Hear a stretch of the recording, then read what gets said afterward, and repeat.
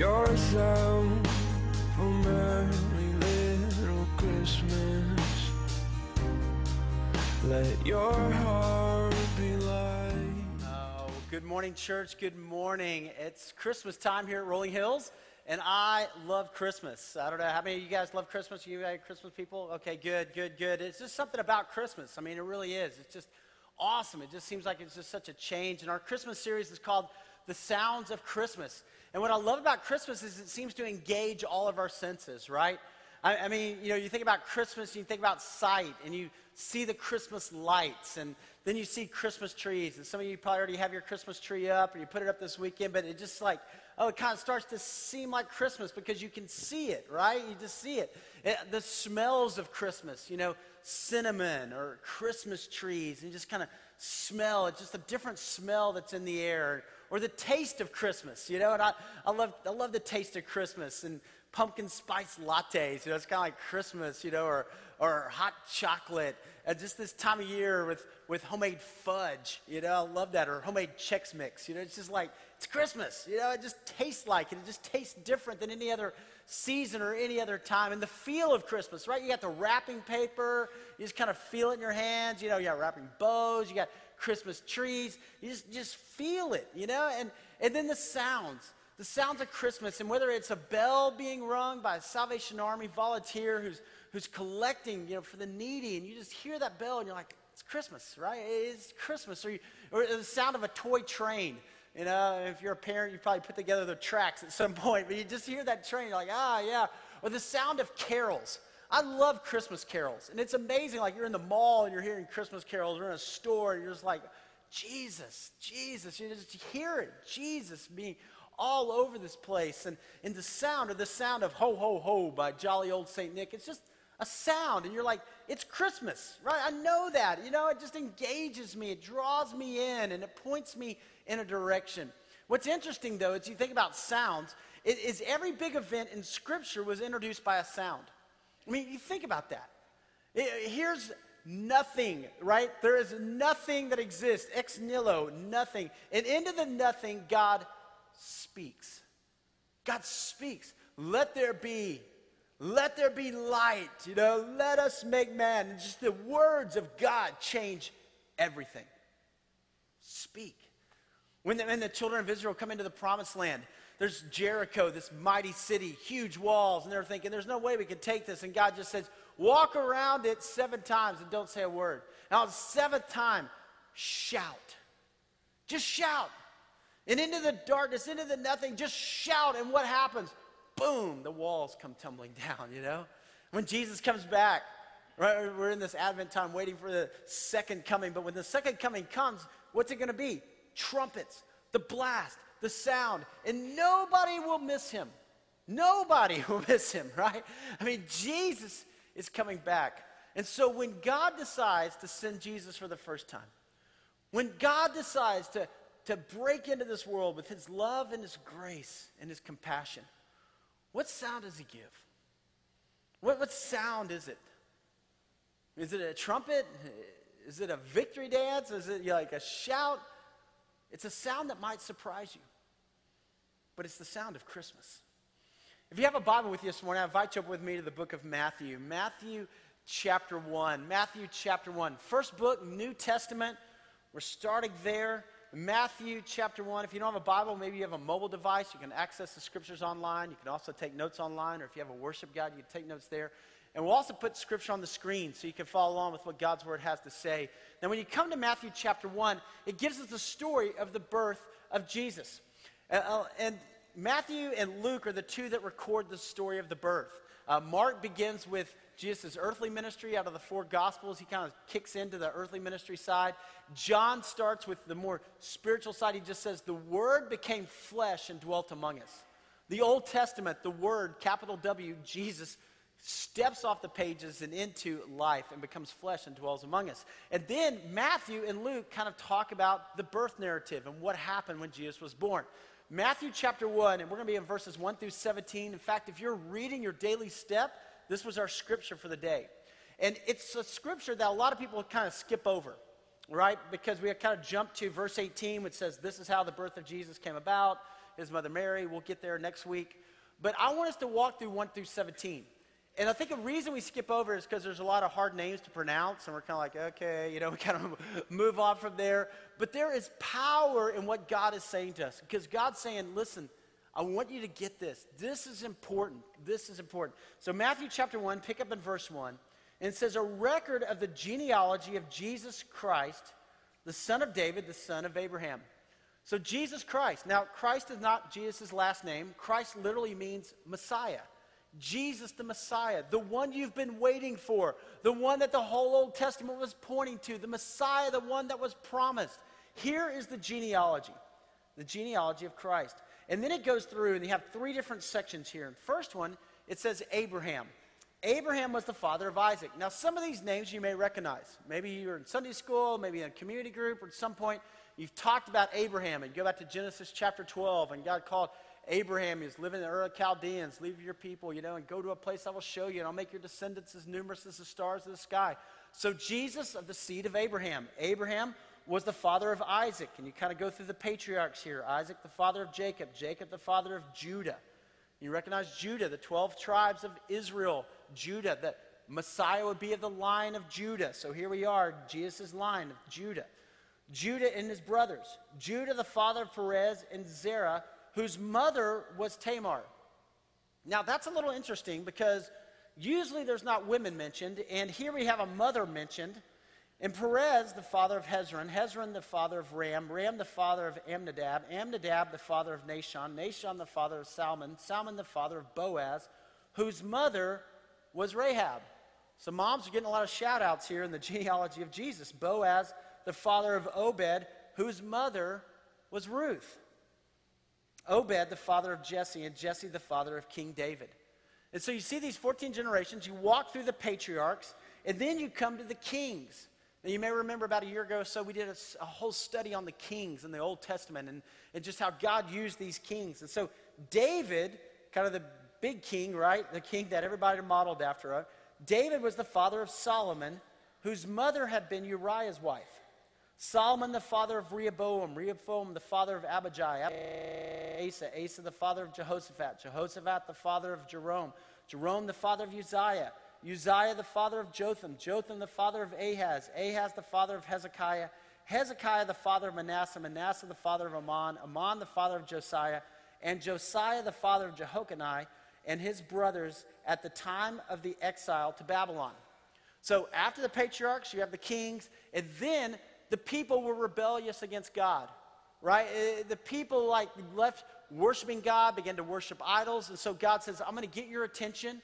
And as a loving parent, right, who, when our kids are disobedient, we say, we don't want you to live that way. Sometimes we have to put you in timeout to get your attention. God puts the people in timeout, 70 years in Babylon, but he is faithful to his promise. He redeems the people. He restores the people. But here's after the exile in Babylon, Jehoiakim, the father of Shealtiel, Shealtiel, the father of Zerubbabel, Zerubbabel, the father of Abud, Abud, the father of Eliakim, Eliakim, the father of Azor, Azor, the father of Zadok, Zadok, the father of Achim, Achim, the father of Elud, Elud, the father of Eleazar, Eleazar, the father of Mathan, Mathan, the father of Jacob, and Jacob, the father of Joseph, the husband of Mary, of whom was born Jesus, who is called Christ, who is called Messiah. God is here. Now, I want you to see something about this genealogy. A couple of things. One, 14 generations, right? 3 times you got these 14 generations.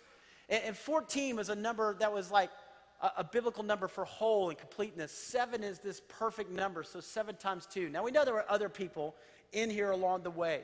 But God was saying, I want to make this really clear. God is saying, this is my son. This is the one from the whole Old Testament is pointing to. Every story you read, everything you've studied, everything was leading up to the Messiah coming here. Second thing I want you to see is there's 4 different women mentioned. Now, this is incredible, okay? And ladies, I just got to tell you, praise God how far women's rights have come. Jesus did more for women's rights than anybody in history. Because back in this day, women were treated like slaves. I mean, even almost lower than slaves. And yet, what God would say is, listen, all people matter to me. All people matter to me. women, you matter to God. You have a place. You have a right. You are called to lead and to serve. And so God's making that known and just saying, in the genealogy of Jesus, listen, I'm highlighting it. I want you to see the importance of women. And not only that, but there's a Gentile mention, Rahab. Now, in any Jewish genealogy, there would not be women mentioned, one, and not be Gentiles mentioned. But what God was saying to us, and please don't miss this today, Galatians chapter 3, verse 26, you are all sons of God through faith in Christ Jesus. For all of you were baptized into Christ, have clothed yourselves with Christ. There's neither Jew nor Greek, slave nor free, male nor female, for all one in Christ Jesus. Yes, praise God for that truth. And maybe you feel like you're on the outside kind of looking in. Maybe you haven't figured all this out yet. Maybe you kind of feel irreligious, but what God's saying is this: I'm for all people. All people matter to me. Men and women, religious, irreligious, Jew, Gentile, you matter to me. It's not an accident you're here today. God has been drawing you to himself. God's been inviting you into this relationship. God loves you. You matter to him, and God knows your name. Wow. God knows your name. Just let that sink in. Now look at verse 16. It says, and Jacob, right, the father of Joseph, the husband of Mary. Notice that. He doesn't say Jacob, the father of Joseph, Joseph, the father of Jesus. He says Jacob, the father of Joseph, the husband of Mary. And what Matthew is making very clear is the divinity of Christ. Jesus, fully God, right? Fully God, the divinity of Christ. And Christ literally means Messiah. The Messiah has come. The Messiah is here. 400 years of silence. See, between the Old Testament and the New Testament, maybe you have one page like I do that kind of separates them. That represents 400 years. From Malachi to Matthew, 400 years of silence, 400 years of the people waiting. The Messiah is coming, the Messiah is coming, the Messiah, the one to redeem and restore. He's coming. Now we know chronologically from Nehemiah to Matthew, 400 years. And it says in verse 17, thus there were 14 generations in all from Abraham to David, 14 from David to the exile in Babylon, and 14 from the exile to the, notice that, the Christ, the Messiah, the one who has come. So what sound does God use? After 400 years of silence, out of 400 years of God just holding back and saying, guys, I'm preparing you for the Messiah. I'm preparing you for something great. What sound does he use to reveal his love and his grace to a world? And it's the sound of a cry. I mean, that's a sound nobody would expect, right? Nobody would think a cry. But God comes near. God comes near. Now, what's the purpose of a cry? Number one, it's need. It's need, right? For those of you who are parents, I mean, you know this. You hear your baby cry. We sing Away in a Manger, and we say, no crying he makes, but come on, really? I mean, Jesus was a baby. There were times when he was hungry and cold, and you're thinking, whoa, wait a minute. The divinity of Christ, but what you see here is the divinity and the humanity. The divinity, Jesus, fully God, therefore he could go to the cross and conquer death, make a way for us. Jesus, fully man, so that he can meet us in our need. He understands what we go through. He understands our brokenness. He understands our hurt. He understands our pain. Praise God for the incarnation. Praise God for both the divinity of Christ and the humanity of Christ. And we see that in the manger. Jesus was the only baby that was born to die. He was born to die. And every time you see a manger, you have to think about a cross. Because when Jesus was born, he came to give his life for you and for me. He came, he lived 33 sinless years. He didn't sin. He went through every temptation we face, but he didn't sin, and he died on a cross as the perfect sacrifice for you and for me. The Messiah, God, comes near. And we meet God when we respond in our need. We meet God when we respond in our hurt, in our pain, in our brokenness, in our sin, our depravity. We meet God. If you go back to Matthew chapter 1 and verse 1, it says this, a record of the genealogy of Jesus Christ, the son of, and the first person mentioned is a guy named David. David. Now, David's a guy in the Old Testament, right? If you know a little bit about David, David was a guy who loved God. I mean, he grew up and he loved God. I mean, he was writing worship songs. He wrote a lot of the Psalms, which were songs, and he would sing to God. He loved God. And then he became the king. And God blessed him. Like every, battle he would fight, he would win. He just kind of rose up. God's hand of mercy and favor was on him. But when he became the king, he started to forget. And there came a night when the kings went off to war, and David goes, y'all go on and fight. I'm going to hang back here in my palace. I'm going to kick back in my luxury. It kind of became about him. And one night he was out walking around, and he sees this beautiful woman bathing. And instead of just taking a glance and walking away, because, listen, temptation is not a sin, but temptation is an opportunity to sin. David, instead of just taking a glance, takes a gaze. And that gaze goes on for longer and longer as he watches this beautiful woman. And even though David knows it's wrong, he says to a messenger, hey, go get her. The messenger's like, what? I mean, isn't that Uriah's wife? Hello, dude. One of your men who's out there fighting, that's his wife? And David's like, I don't care. Go get her. And David has this one-night stand with Bathsheba. And then he sends her back. And he thinks, it's no big deal. I've kind of gotten away with it, right? I mean, nobody knows. It's like, it's all right. And then the word comes back from Bathsheba, I'm pregnant. Oh. And David calls out for Uriah. He says, hey, send Uriah back here. And he tries to get Uriah drunk and says, hey, go sleep with her. Go sleep with your wife. Spend the night at home. But Uriah has too much integrity, too much character. And he says, no way, I'm not going to do it. You know what? All your men, David, are fighting for you, and they're sleeping outdoors. I'm going to sleep outdoors too. I'm going to stay out here because that wouldn't be right. Whoa. That kind of character and integrity hits David in the face. David writes a note, sends it with Uriah that says, hey, put Uriah on the front lines, and everybody pull back, and Uriah will be killed. Uriah is killed. The word comes back. Uriah has been killed. David goes, oh, I feel so bad about that. Hey, I better go take Bathsheba to be my wife. I better take care of her. I'll bring her into the palace, and nobody will know. But God knows. God knows our heart. God knows our need. And so God sends a prophet named Nathan and says to David, David, you sinned. You blew it. You messed up. Now, right here, David has the opportunity to respond. And David can either go, you know what, I did. I've sinned. I've messed up. And I'm going to come back to God. I'm going to leave that whole way. I'm going to come back to God. Or David could say this, forget you, God. I'm going to live my own life. Forget you. I'm going to do whatever I want to. So what does David do? If you go to Psalm 51, you see David cries out to God. David realizes his own need. He realizes his own sin. He realizes his own depravity. He realizes what God has done for him and how much God loves him. And he calls out, he says in Psalm 51, have mercy on me, O God.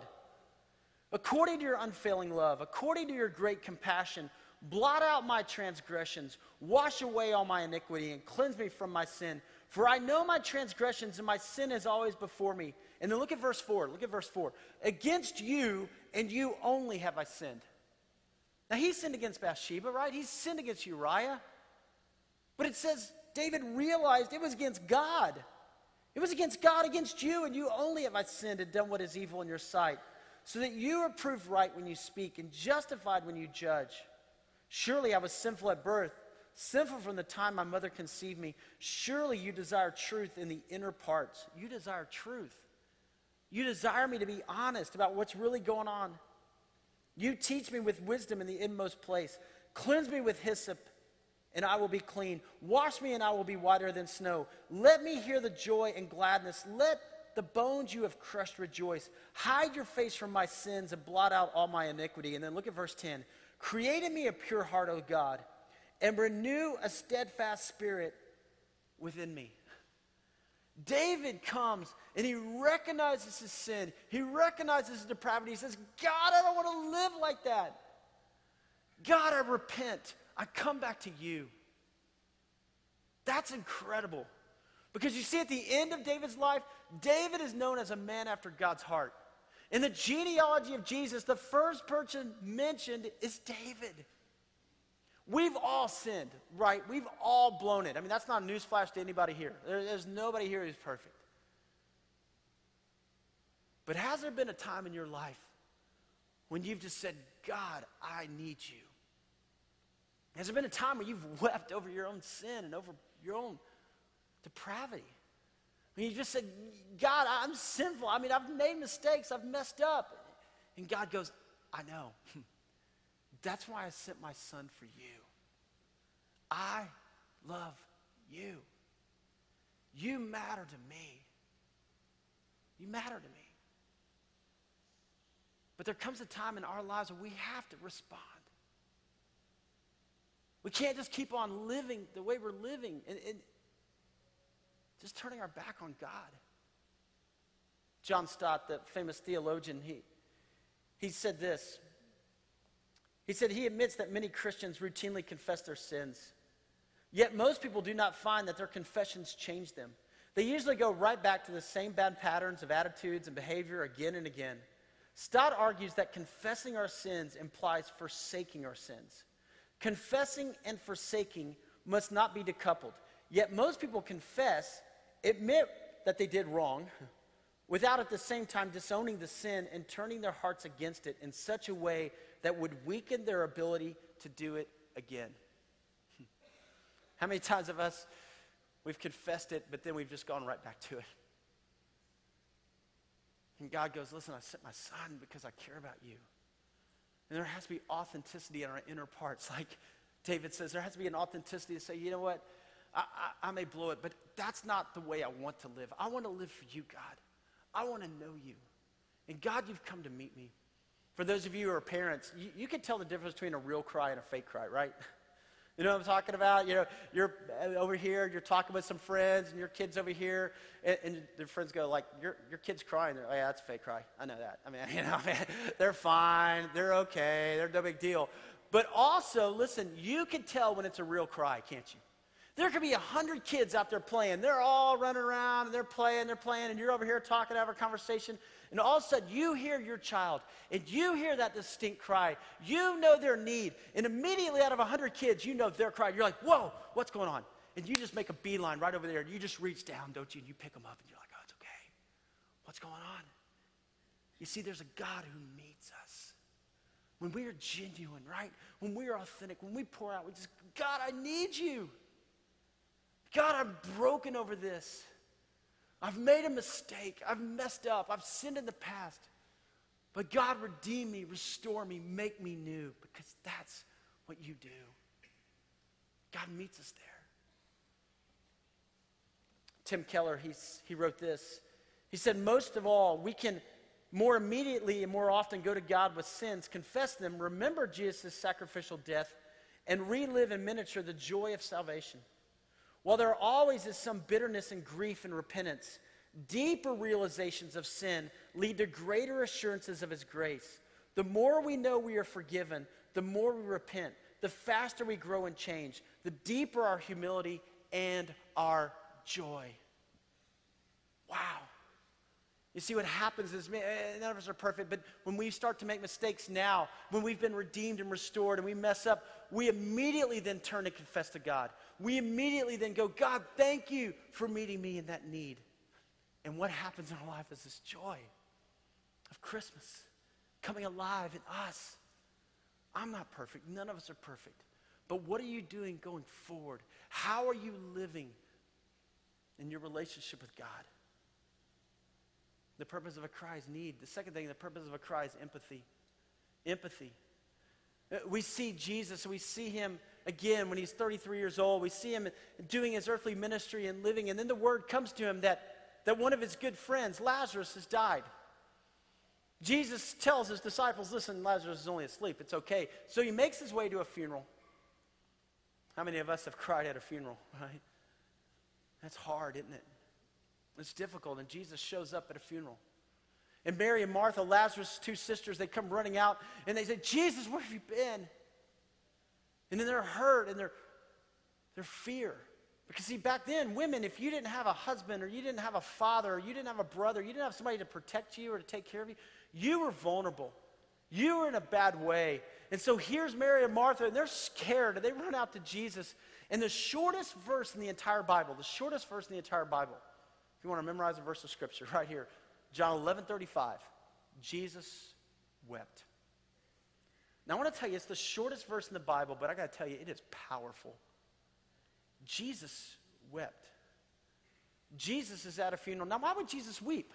I mean, he knows he's going to heal Lazarus, right? He knows there's eternal life that awaits. He knows what he's getting ready to do. But why does Jesus weep? For the hurt and the pain that Mary and Martha are going through. For the brokenness that they're experiencing, for the fear that they have. Jesus meets us in our darkest time. Jesus meets us in our darkest hour. Aren't you thankful for a God who meets us there? One of my favorite Jewish practices is the practice of presence. When somebody in the family dies, then the neighbors or friends, the community, they just show up at the house. And they come and they sit. And they just weep, right? They cry, they're just there. You know, they don't show up to kind of, go through Bible verses or to tell stories. They're just present. They're just around. And there's power in presence. You know, it says in Romans chapter 12, weep with those who weep. There's power. Some of you know this. And some of you, Thanksgiving was different because, there was somebody who wasn't there. And you miss them. And some of you, you've had a mom or a dad or a grandparent who's passed away you've been really close to. And you're just going, man, it's the hardest time. But what you also probably would say is this. I remember the people that were there. The people who showed up. They were there in presence, or it was a text or an email or a phone call, or they were just there. I don't remember what they said. I don't remember things they quoted. I just remember them being there, being present. And for those of us who are followers of Jesus, there's this call to be present, to be Jesus with skin on, to just show up. And a lot of times we back away because we're going, well, I don't know what to say. I don't know if I should go to the hospital. I don't know if I should go to that person's house. I mean, I don't know what to say. But when you step into those moments, God's there. You just feel his presence. You just put your arm around somebody. You just give them a hug. You are there. There's empathy. There's empathy in that time, in that moment. And you feel it. And Jesus was there. Jesus was present. Sometimes our hearts can grow hard, right? And we can grow desensitized to the needs around us. But there's needs everywhere. And this call to empathy, when people are going through a difficult time, when people are going through a hard time, there's a call to empathy when we see things that are happening in the world and we see refugees and we just go, oh, God, that we would step in, that we would help, that somehow we'd be Jesus with skin on. God, if I could walk a mile in their shoes, and how would they be? And not to respond in fear, but to respond in faith. To respond like Jesus. Empathy then leads to compassion. Compassion. You see, where empathy sometimes people would say is passive because you're just present. Compassion is active. Compassion is moving forward. Compassion is stepping into the mess and then being there to do something about it. It tells us in Luke chapter 19, you have the triumphal entry and Jesus coming in on the back of a donkey and people waving palm branches, this great celebration, the Messiah, the Messiah. And then it tells us in Luke 19 that Jesus saw the city as he approached Jerusalem and he wept over it. He wept. Now, why would Jesus weep? For the spiritual lostness there. What breaks your heart? What breaks your heart? For Jesus, it was spiritual lostness. Jesus came to redeem and to restore mankind. And when he saw somebody far from God, man, his heart went out to them. In the book of Nehemiah, the last book chronologically before Matthew, there was a guy, Nehemiah, and he was living in the palace during that Babylonian exile. He was a cupbearer to the king. Things were great. He could have just lived in luxury, right? But the word came that the walls in Jerusalem had been broken down. And it says that Nehemiah's heart was broken. It says that Nehemiah just wept. And then he didn't just weep over that. He said, how can I be involved? And he goes to the king and he says, King, I got to leave this palace because I want to be involved in what God's doing. Put me in. And so the king says, okay. And Nehemiah goes 800 miles from Babylon to Jerusalem and he rebuilds the walls in 52 days. He stepped into it and did something about it. Jeremiah, known as the weeping prophet in the Old Testament. And God comes to him and says, Jeremiah, I know your heart's broken over a nation that's been rebellious against me, but Jeremiah, I've called you to speak. I've called you to give a word of hope and a word of truth to my people. And Jeremiah's like, I don't know, God, I'm just a kid. I don't know if I'm going to say the right thing. And God's going, no, I've called you. Maybe your heart breaks over family or friends who don't know Jesus. And this holiday time, you realize, wait a minute, everybody's coming to us, Well, we're going to them, and maybe God's speaking to you already and saying, hey, I want you to step in. I want you to have a spiritual conversation. I want you to share my love and my grace. And you're going, well, I don't know, God. I don't know how they're going to respond. I don't know if I should say this. What breaks your heart? For the Apostle Paul in the New Testament, man, he wept over the church. He knew that the local church was the hope of the world. He knew if he could plant churches in different places that people's lives would be redeemed and restored because of the grace of God. And he just said, I want to be involved in that. What breaks your heart? Whatever it is, it's probably the Holy Spirit calling you to be involved. Holy Spirit calling you to make a difference. The Holy Spirit calling you to meet a need in your family or to meet a need locally in our community, to meet a need nationally. Just say, I don't want to just sit back because God has called me. The fourth purpose of a cry is love. It's just love. Has your heart ever been just so full that you just kind of I just got to respond. I just got to respond. God's has. The Bible says, for God so what? Loved the world. That he what? He gave. The greatest giver of all time gave. And what did God give? What was most precious to him? God gave his son. God gave. Well, I believe we're most like God when we give. When love just comes out of our heart, the heart of a cry, just love comes out. Have you ever noticed athletes, that old saying, blood, sweat, and tears? It's really, that saying goes back to a pastor who preached a sermon talking about blood, sweat, and tears about Jesus when he was in the Garden of Gethsemane.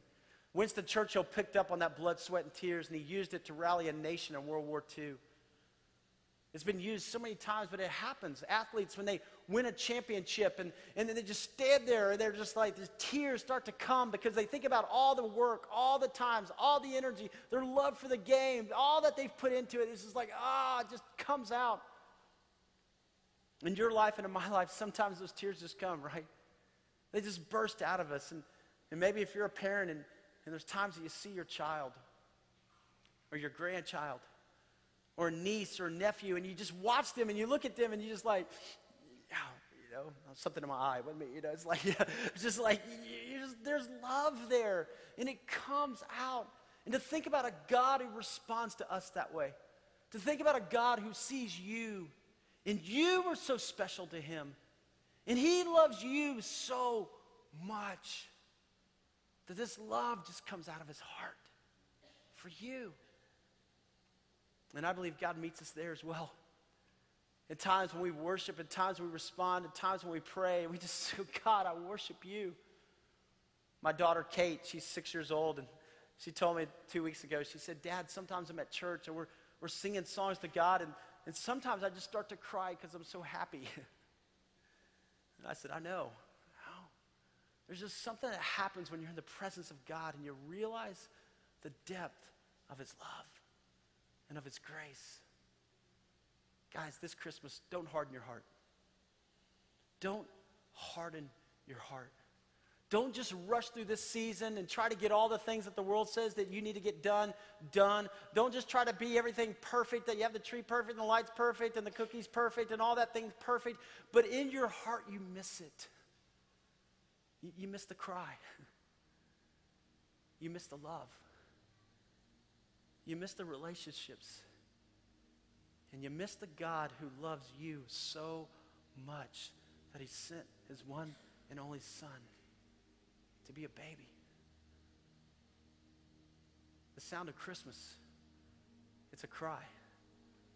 And it's a cry for you. It's a cry for you. I'm going to ask you to bow your head and close your eyes just for a moment. Maybe today is a time just of repentance. Maybe you're here today and listen, there's some sin that's just got a hold of you. And right now where you sit, you just go, God, I need you. I need you. You came in the midst of my sin and my total depravity. And right now, would you just confess? Maybe for you, it's been an affair. Maybe nobody knows about it. Maybe it's emotional. Or maybe it's alcoholism. Maybe it's gambling or pornography. I don't know what it is. But you can either turn your back on God or you can turn your face to a God who loves you and wants to draw you out of that mess. Maybe today, just the cry of your heart is, God, I need you. Maybe today, the cry of your heart is, God, don't let me miss it. Don't let me get distracted with the season. I want to hear from you. I want to hear the cry of a baby. And I want to know your love for me. Maybe this Christmas, God just breaks your heart for something that's going on in your family or with your friends or somebody at work. God calls you to be generous. Maybe it's something that's happened internationally and just God says, hey, get involved. And you say, I can't do everything. He's like, you're right, but you can do something. So, Father, here we are, your disciples. And God, we're entering into a busy season. And I pray, Father, that the busyness would not keep us from hearing you. The cry of your heart for us. God, coming near into our own mess and brokenness, Father, that you sent your Son. Father, I pray today would be a day of salvation, God. For some who are far from you, I pray today would be a day of reminder of what this season is really about. And God, I pray today would be a day that we bring glory to you.